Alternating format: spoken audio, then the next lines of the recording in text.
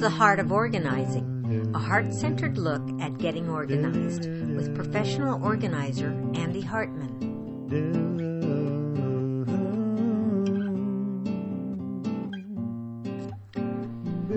This is Andy Hartman, welcoming you back to another Heart of Organizing podcast. In the last podcast, I said that this one would be about choices, habits, change, maintenance, and risk. To be honest, at the time I wasn't completely sure I could bring all those concepts together in one podcast. And as this podcast did come together, I decided it would be better to talk about maintenance at another time. Today's podcast will be about all those concepts except maintenance, particularly as they relate to organizing.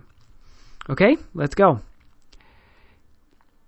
Decisions you make about organizing have results in your environment. Your present state of organization, whatever it may be, is the result of thousands of decisions you have made over time. If the environment around you is not what you want it to be, I invite you to look at how you're making decisions. Sometimes decisions are made out of habit or tradition. A habit is an automatic response to a situation. It's a response that's similar to what you've done in the past. If you're acting out of habit, you're probably not considering all the possibilities available to you right now. As an example, there's the story of the woman who, every time she was going to cook a ham, she cut the end of the ham off before she put it in the oven. Someone asked her why she did that, and she replied that she didn't know. Her mother had always done it like that. Then they asked her mother why she did it that way, and the mother said that she didn't know either. Her mother had always done it like that. Then they asked the grandmother why she did this, and she replied, "Oh, I don't do it anymore, but at one time I had a small oven, and I had to cut the end off the ham so it would fit in my oven." So the problem with making decisions out of habit is that certain behavior may persist beyond the point where it is useful. This is not to say that all habits are bad. For example, I have a habit of brushing my teeth every night before I go to bed. In this case, the habitual behavior works really well for me because it's beneficial for me to behave in this way. If I were to decide every night before going to bed, do I really want to brush my teeth right now? I might sometimes choose otherwise. I might say, I'm really tired. I don't really feel like it tonight. I can brush my teeth in the morning. But you see, I know it's better for me to always brush my teeth at night. So I like having this habit because it spares me from having to make a decision each time. It spares me from the possibility that I might make a decision that doesn't work as well for me. So sometimes habits serve us well, and other times they don't. Now you will make lots of decisions while organizing. You will make decisions about whether to keep something or let it go. You will make decisions about how to categorize stuff. You will make decisions about where to store stuff, and you will make decisions about whether or not to put something away. Organizing decisions, like any other decisions, can become habitual. For example, in my household, we get a regular supply of glass bottles because we buy different types of drinks that come in those bottles. We use these bottles over and over again to store drinks and to take water with us when we're traveling. So we formed a habit of keeping every glass bottle that we empty. The problem is, we had continued to get a steady supply of new glass bottles with new products we purchased. The habit of keeping all the glass bottles worked okay up to a point, but eventually we ended up having more glass bottles than we would ever be able to use. And these bottles took up a lot of space. Eventually, an action can become so habitual that it's no longer really a choice. It becomes automatic and unconscious. We stop being aware of other possibilities. This works well as long as the habit yields good results, but if it doesn't, then we want to empower ourselves by reintroducing an element of choice to the decision-making process. Here's how to do that. First, notice when a habitual behavior is no longer serving its intended purpose. or for some other reason creates a result that you're not happy with. If there are parts of your environment that you don't like, that's a clue that the way you're making decisions is no longer working for you. In fact, it's often possible to start with something you don't like in your environment and trace it back to specific decisions that created that result. Then, the next time you're making that decision, slow down, take a deep breath, and then take a moment to consider other possibilities, other alternatives to the habitual response. Third, evaluate those different alternatives and choose which one you believe will work best for you at that time. Finally, notice the results in terms of how you feel about that choice and the environment that results from it. Note that you may continue to make the same choices you did when it was a habit, but now you've done so consciously rather than habitually. Something as simple as introducing an element of choice to what once was habitual behavior will open up the realm of possibility and empower you to act more consciously. And what's the worst thing that could happen? If you find that the new choice you've made doesn't work for you, you can always go back to the way you used to do it. In fact, you can make a different choice at any moment. Stan Dale, founder of the Human Awareness Institute, said, "Every second, you get a second chance." A very obscure poet once wrote, "Every moment is a choice point, a chance to break free. We are always at the line between what is and what will be."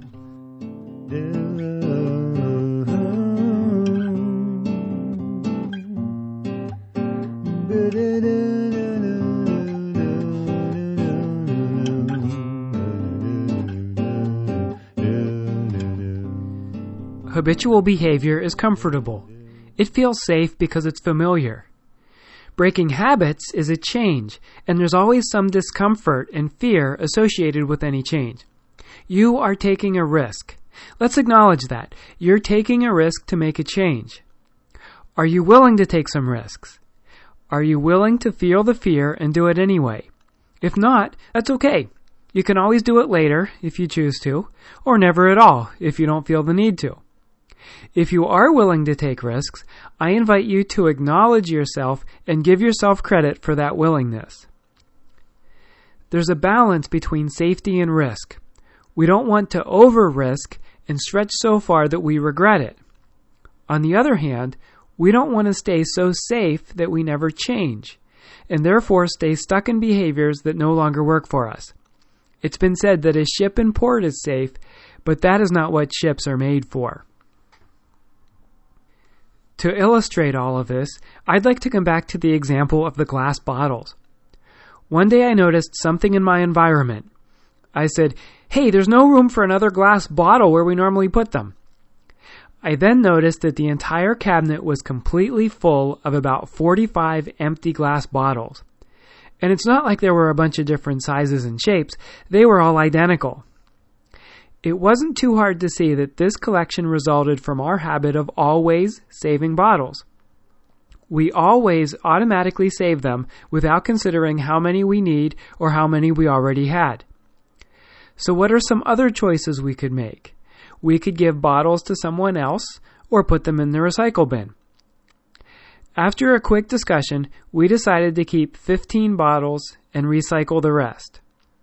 This assured us that we'd still have the bottles we need, and it also freed up a lot of space we can now use for other stuff. We were willing to take the risk to try a different behavior. In this case, there is minimal risk because we get more of these bottles on a regular basis. So if we ever feel like we don't have enough, we can always decide to keep more at that time. My intention in this podcast is not to say that you should make decisions in a particular way, but instead, I hope to bring more awareness to the decision-making process. The next podcast will be called Organizing to Reduce Stress. I'll get it to you as quickly as I can, but due to some pressing projects, I'm sure I won't be able to produce it until May. I'm sorry if this disappoints anyone, but I, like all of us, need to make tough choices about how to spend my time. In May, I will have more time available for podcasting. Until then, may you bring lots of awareness to your decision making and make decisions that serve you well. I'm Andy Hartman, and this is The Heart of Organizing. If you have a comment or question, or would like to suggest a topic for discussion on the podcast, email us at podcast@clutterfreeservices.com. Andy is available for workshops and presentations about organizing.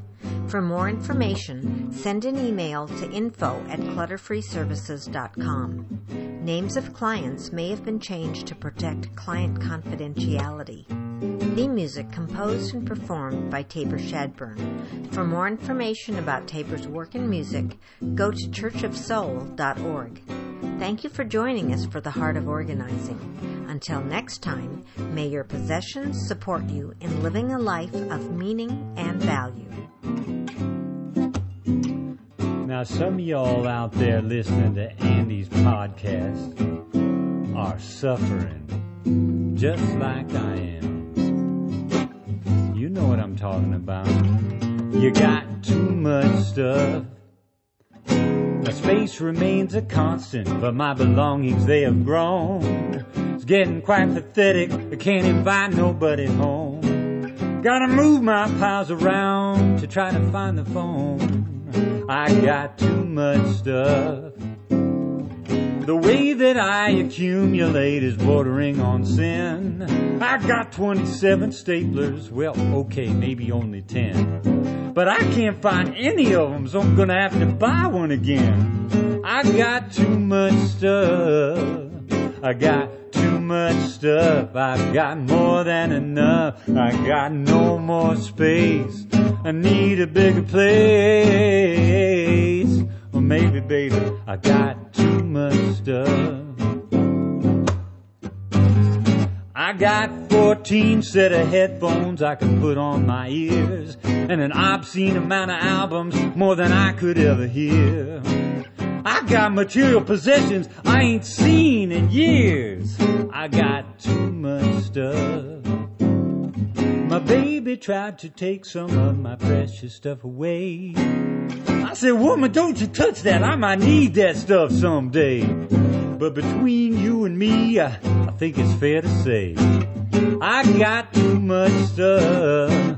I got too much stuff. I've got more than enough. Got no more space. I need a bigger place. Too much stuff. I've got more than enough. I got no more space. I need a bigger place. Or maybe I got too much stuff. I got too much stuff.